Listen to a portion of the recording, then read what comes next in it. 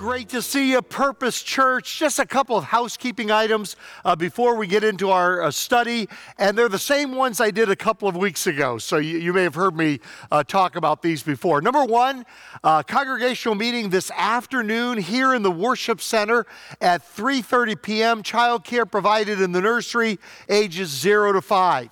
And this meeting is to approve the updates of our 2003 Constitution.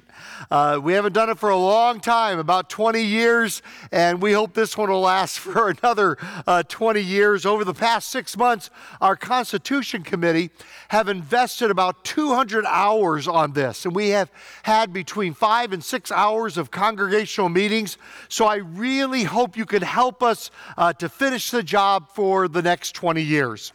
And then the second thing I want to mention is that our in-person attendance is now up 44% over a year ago, which is just remarkable when you consider the heartbreaking closing of tens of thousands of churches over the last 4 years. It's just really unbelievable what God has done here.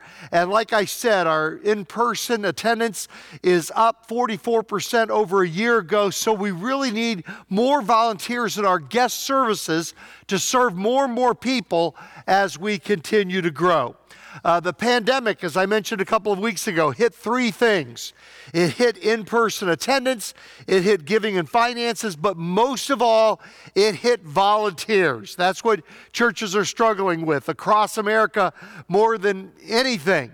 And so we need you to be part of our guest services team to reach these people, especially as we're a few weeks out from Easter. Go to purposechurch.com/serve, and there you'll be able to sign up for one of our services. You can help as regularly or as occasionally as you want to, but deepening our bench will just help us so much in that area.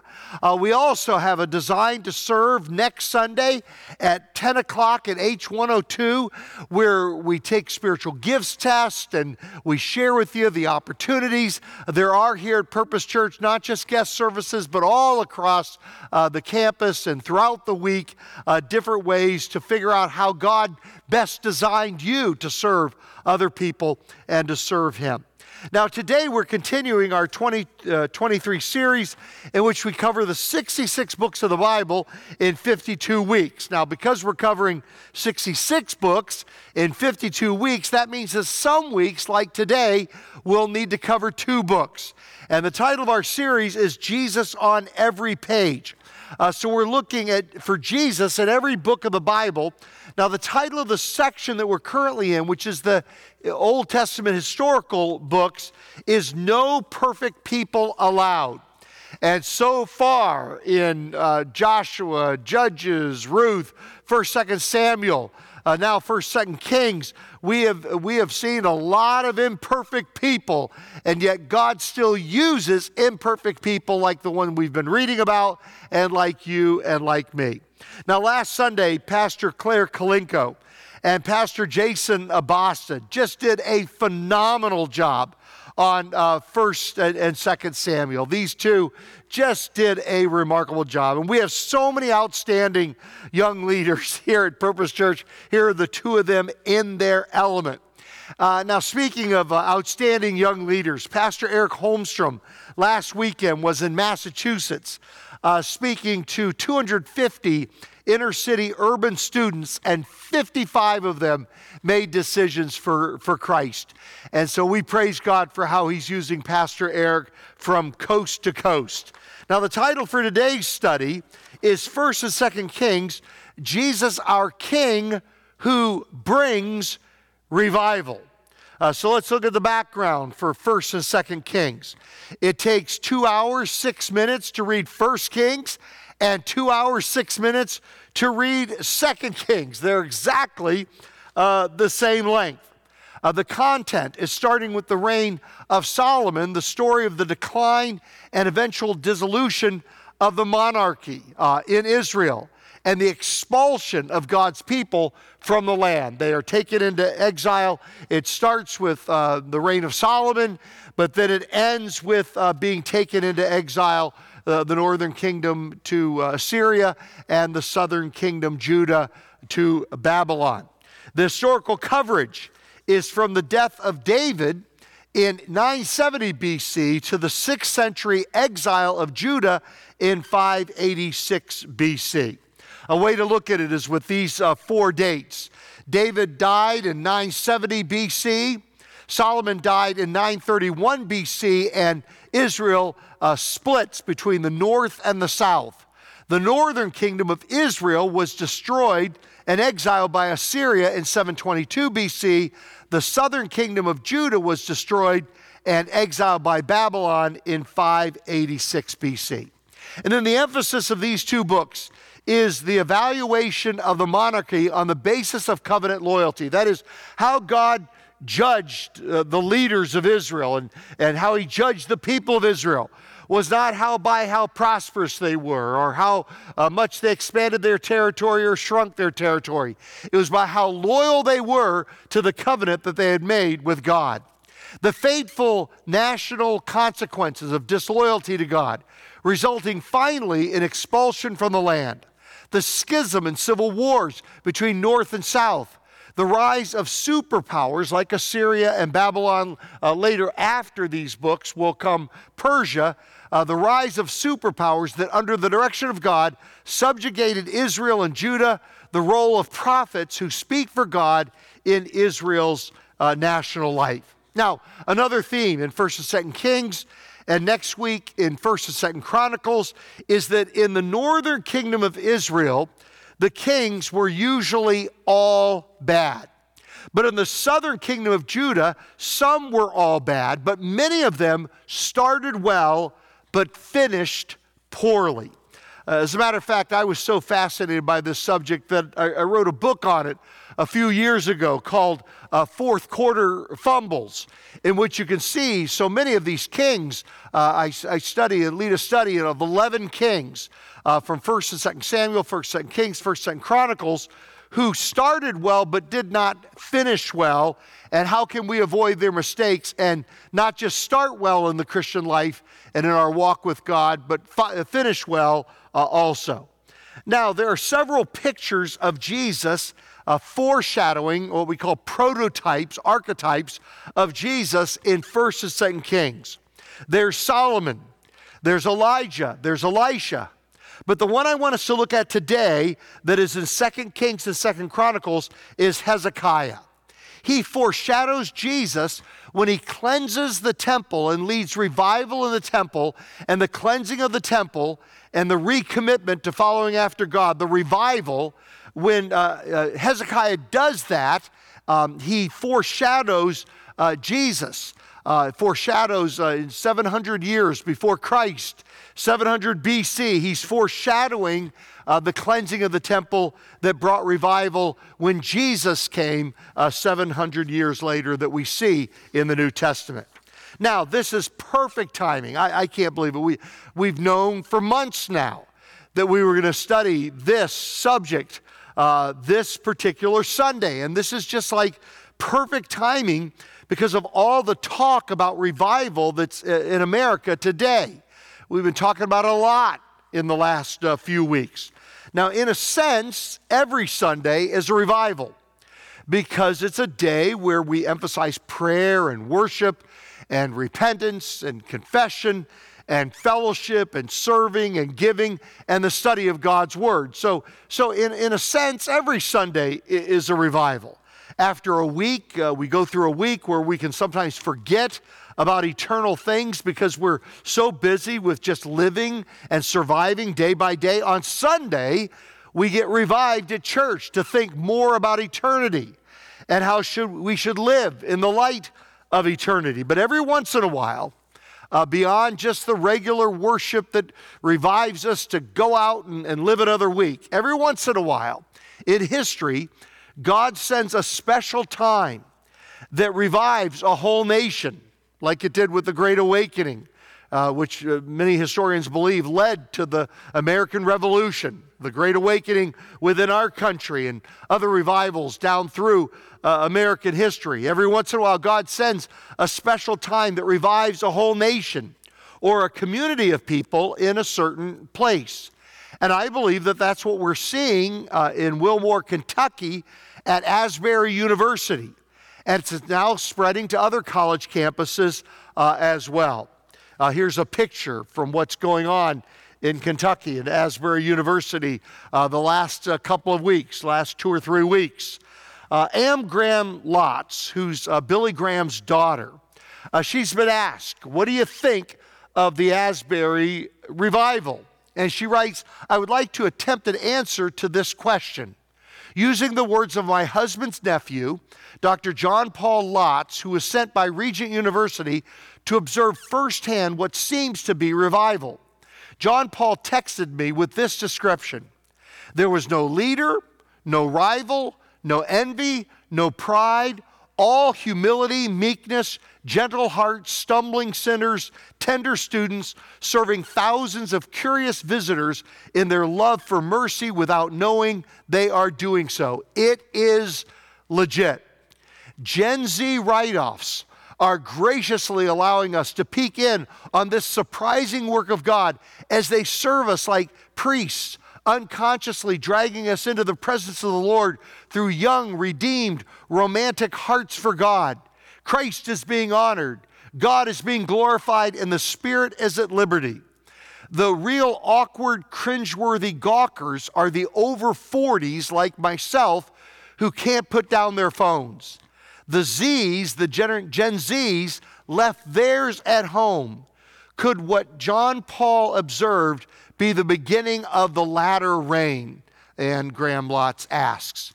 An outpouring of God's Spirit in one last great awakening before Jesus returns. Lord God, let it be so, for the glory of your great name, for the salvation of our nation, for the revival of your people. A movie just came out this weekend called Jesus Revolution. And this is about the Jesus movement here in Southern California during the 1970s, which was a major revival. So I want us to look at Hezekiah because he's a picture of Jesus. He shows us the results of a revival, and he's also an example of a strong start in your walk with God and a weak finish. So that's 3 reasons why I want us to talk about Hezekiah. He's this picture of Christ in the cleansing of the temple. He shows us the results of a revival. We're going to look at the different elements of that revival. And he's also an example of a strong start and a weak finish, and we can learn from what we see in his life. Now, Hezekiah is a very prominent person in the Bible.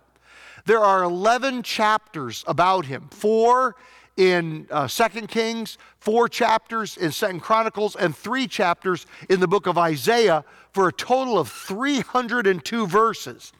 Now, what he doesn't have is a book named after him. And we often think there's a book of Hezekiah. There's a Haggai, there's a Zechariah, but there's not a Hezekiah. The oldest practical joke among Christians is when a pastor's in church to say in church, or if you're in a Bible study, please turn in your Bibles to the book of Hezekiah and see how many people do it. This is what passes for a practical joke among Christians. It's the oldest practical joke. Barnabas did this one day while preaching at the church in Antioch in 45 AD. That's a joke. We don't know if that happened or not, but it could have happened. It could have been hilarious. As a matter of fact, way before Christians, maybe a rabbi could have done that in 300 BC at his synagogue. Say, turn to the book of Hezekiah. There is no book of Hezekiah, but there is a very prominent person in Scripture by the name of Hezekiah. Now, he had a very strong start. Number 1, he led Judah in a revival. 2 Chronicles 29, verses 1 through 3. Hezekiah was 25 years old when he became king, and he reigned in Jerusalem 29 years. His mother's name was Abijah, daughter of Zechariah. He did what was right in the eyes of the Lord, just as his father, and the meaning here is his not his direct father, but his ancestor, just as his ancestor David had done.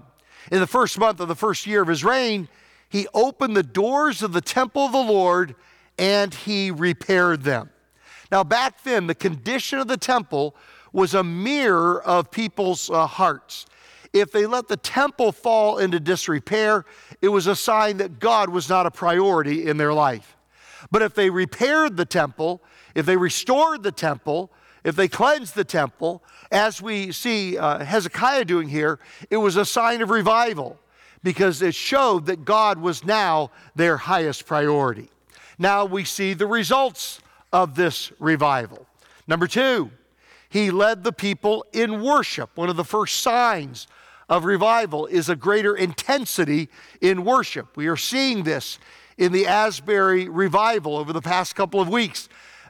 People are worshiping, they're praying, they're confessing sins, and people just don't want to leave. They just don't want to leave. They want to stay all night. They want to stay for hour after hour. And this is what we see going on in Israel, in Judah, under the leadership of Hezekiah. 2 Chronicles 29, verse 27. Hezekiah gave the order to sacrifice the burnt offering on the altar. As the offering began, singing to the Lord began also, accompanied by trumpets and the instruments of David, king of Israel.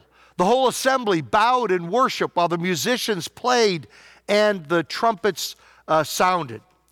Verse 30, so they sang praises with gladness and bowed down and they worshiped. Spontaneous worship, intense worship. This is what we see as a result of the revival under Hezekiah's leadership. Number 3, under Hezekiah's leadership, God gave them unity. Another result of revival is greater unity among God's people. It says in 2 Chronicles 30, verse 12, also in Judah, the hand of God was on the people to give them unity of mind, to carry out what the king and his officials had ordered, following the word of the Lord. They were unified around God's purposes for their lives and for their community and for their nation. And then number 4, Hezekiah had a ministry of encouragement. It says in verse 22, Hezekiah spoke encouragingly to all the Levites who showed good understanding of the service of the Lord. And then number 5, under his leadership, the people were generous. Another sign of revival is great generosity, spontaneous generosity. It says in 2 Chronicles 31, verse 5, as soon as the order went out, the Israelites generously gave the first fruits of their grain, new wine, olive oil, and honey, and all that the fields produced. They brought a great amount, a tithe of everything. The people of Israel and Judah who lived in the towns of Judah also brought a tithe of their herds and flocks and a tithe of the holy things dedicated to the Lord their God. And they piled them up in heaps.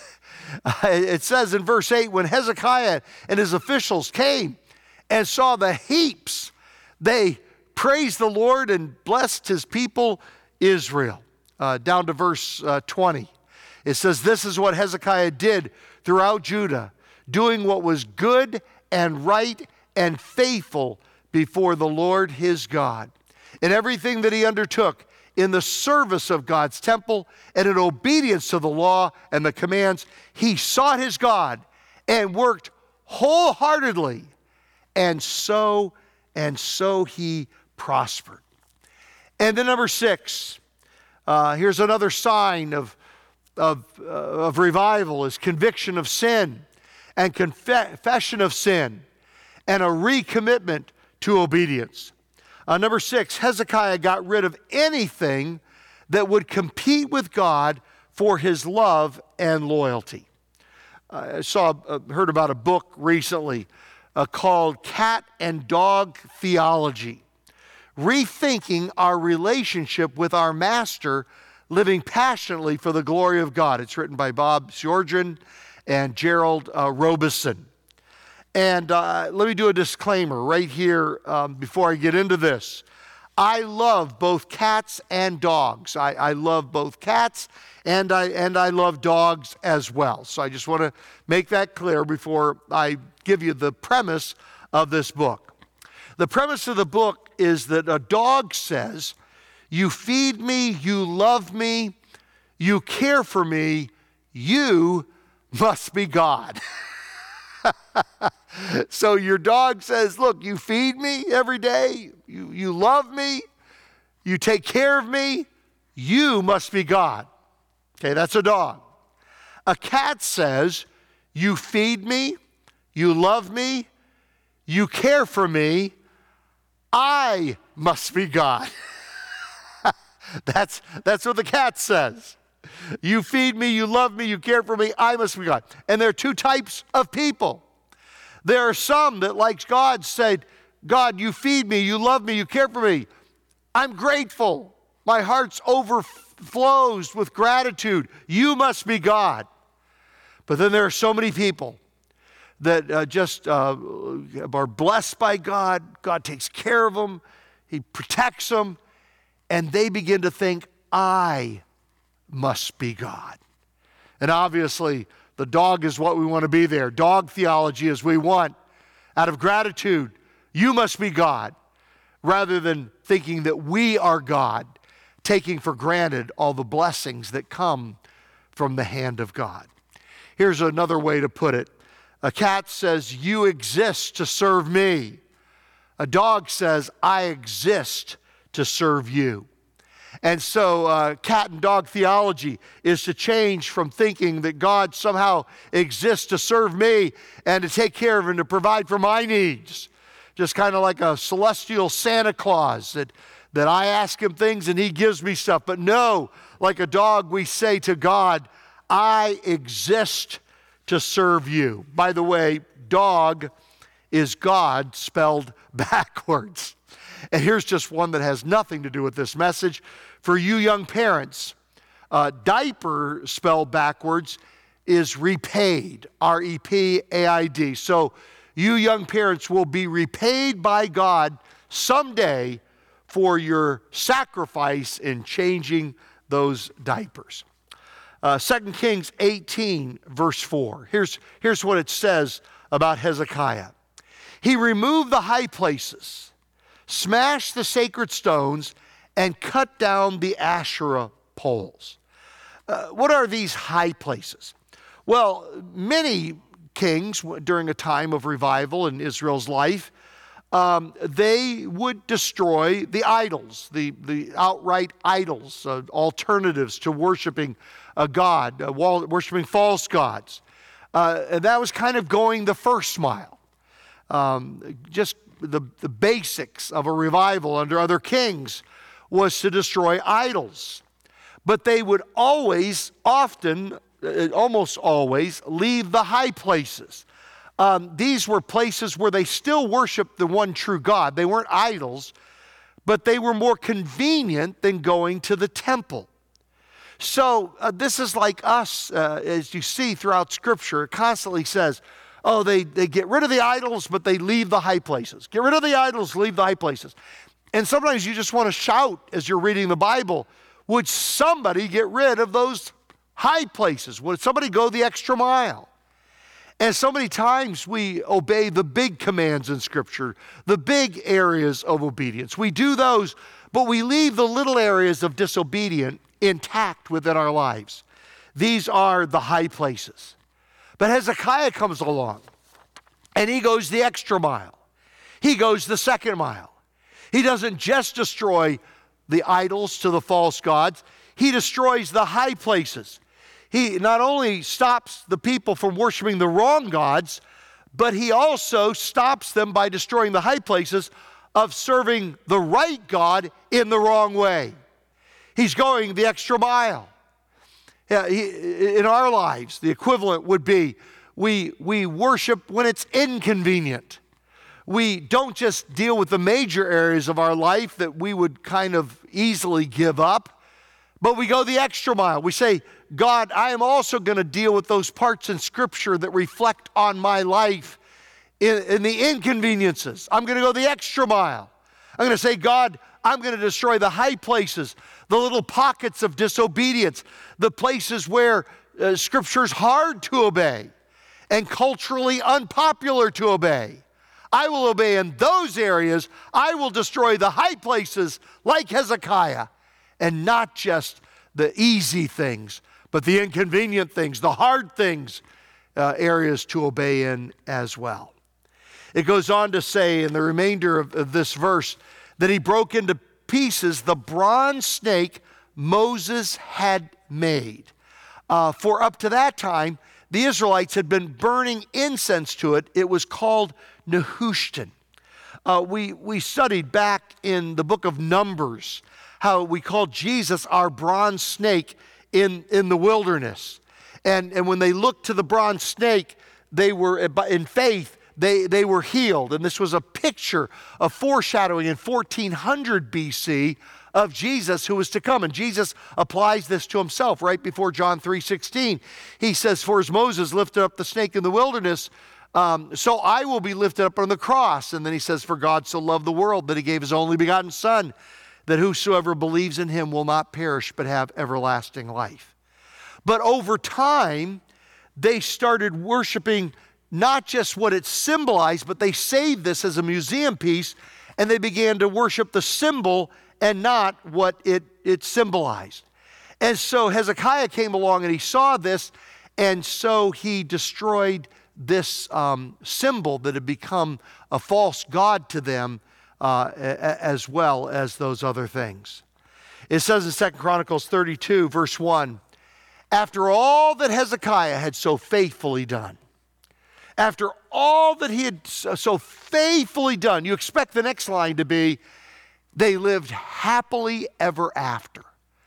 But the next half of that verse is so jarring.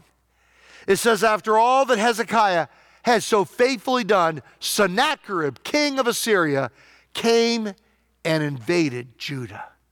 Here he had been so faithful, and the result that happens is Sennacherib, who was probably the most wicked, probably the most cruel man on the face of planet Earth at that time, he's who now comes. And you go, what's going on, God? I mean, this happens in our lives. You get revived. You get serious about God. You follow God like Hezekiah wholeheartedly. And that is when Satan attacks. When you're asleep, he doesn't care. You're not dangerous to him. But once you're revived, once you are awakened, now you are a dangerous enemy. And so many times it's when you get serious about God, when revival happens in your life, that's when Sennacherib attacks. And number 7, Hezekiah stood up to the greatest power in the world at that time. 2 Kings 18:19, the field commander said to them, tell Hezekiah, this is what the great king, the king of Assyria says. On what are you basing this confidence of yours? And we can see that he works the same way Satan does to shake our confidence, to make us doubt ourselves and our relationship with God. But if you say we are depending on the Lord our God, isn't he the one whose high places and altars Hezekiah removed, saying to Judah and Jerusalem, you must worship before this altar in Jerusalem? He made them doubt what they had seen as obedience to possibly they'd done something wrong rather than something right. Furthermore, have I come to attack and destroy this place without word from the Lord? The Lord himself told me to march against this country and to destroy it. Satan whispers in our ear, you're being judged by God for your sin. You're being attacked because God hasn't forgiven your sin. That's why you're going through this hard time. And so he sows doubts within our mind. Going on to verse 31, do not listen to Hezekiah. This is what the king of Assyria says. Make peace with me. Satan says, compromise with me. Compromise with the culture around you. Compromise with Satan and come out to me. Then each of you will eat fruit from your own vine and fig tree and drink water from your own cistern. If you just compromise with Satan, everything will be easier in your life until I come and take you to a land like your own, a land of grain and new wine, a land of bread and vineyards, a land of olive trees and honey. Choose life and not death. Do not listen to Hezekiah, for he is misleading you when he says, the Lord will deliver us. Has the God of any nation ever delivered his land from the hand of the king of Assyria? This actually is a true statement, and Satan will sometimes mix truth in with error in order to confuse us. Well, in 2 Kings 19, verse 14, Hezekiah received the letter from the messengers and read it. Then he went up to the temple of the Lord and spread it out before the Lord.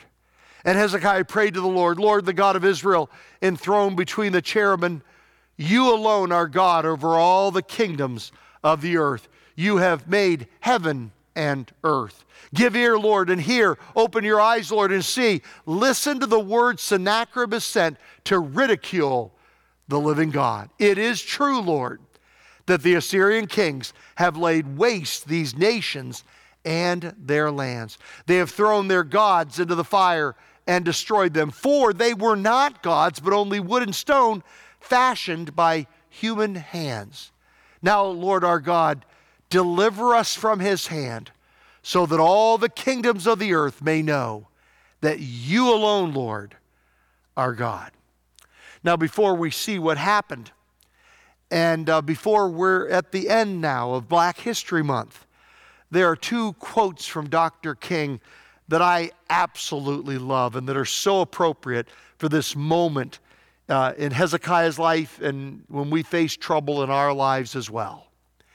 The ultimate measure of a man is not where he stands in moments of comfort and convenience, but where he stands at times of challenge and controversy. And then I so love this next quote.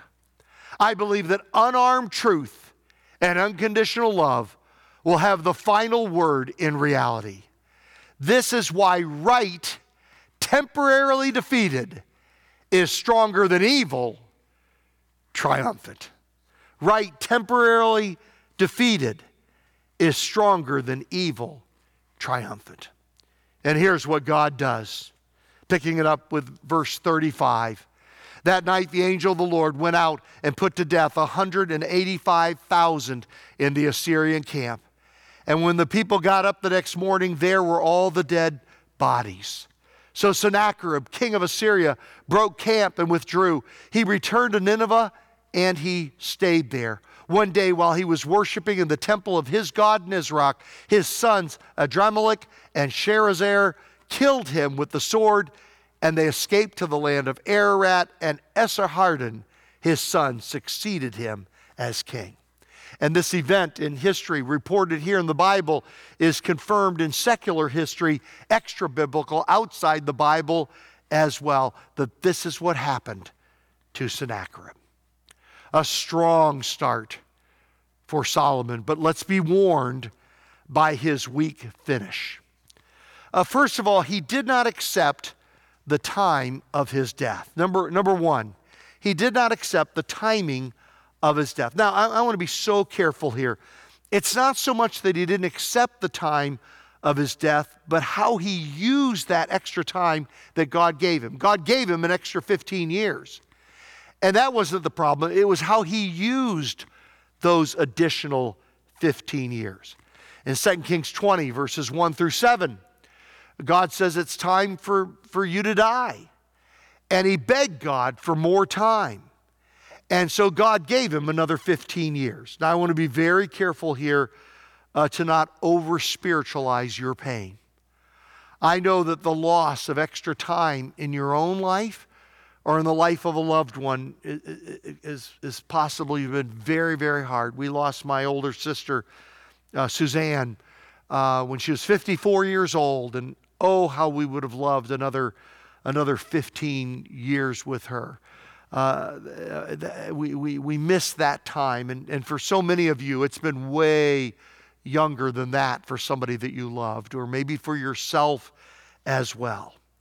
But we've got to remember that one moment in heaven is going to change our perspective. Isaiah writes in chapter 57, verses 1 and 2, "The righteous perish, and no one takes it to heart.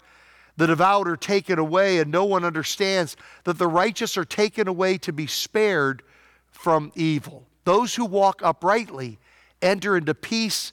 They find rest as they lie in death. So sometimes that is part of God's plan, and compared to eternity, it is not a significant amount of time.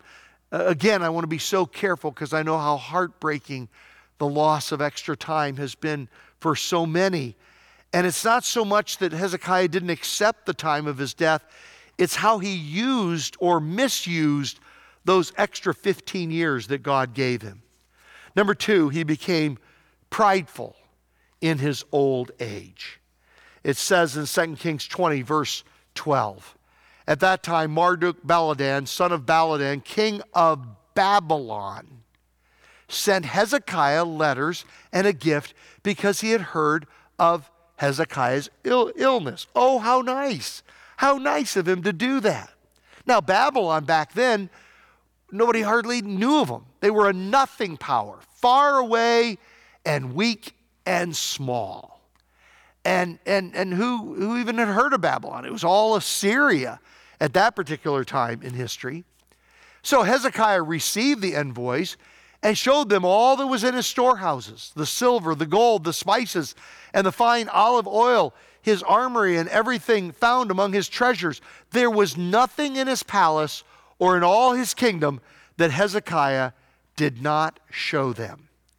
Then Isaiah the prophet went to King Hezekiah and asked, what do those men say, and where do they come from? From a distant land, Hezekiah replied. They came from some podunk nation far away called Babylon. The prophet asked, what did they see in your palace?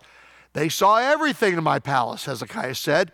There's nothing among my treasures that I did not show them. Then Isaiah said to Hezekiah, hear the word of the Lord. The time will surely come when everything in your palace and all that your predecessors have stored up until this day will be carried off to Babylon. Nothing will be left, says the Lord.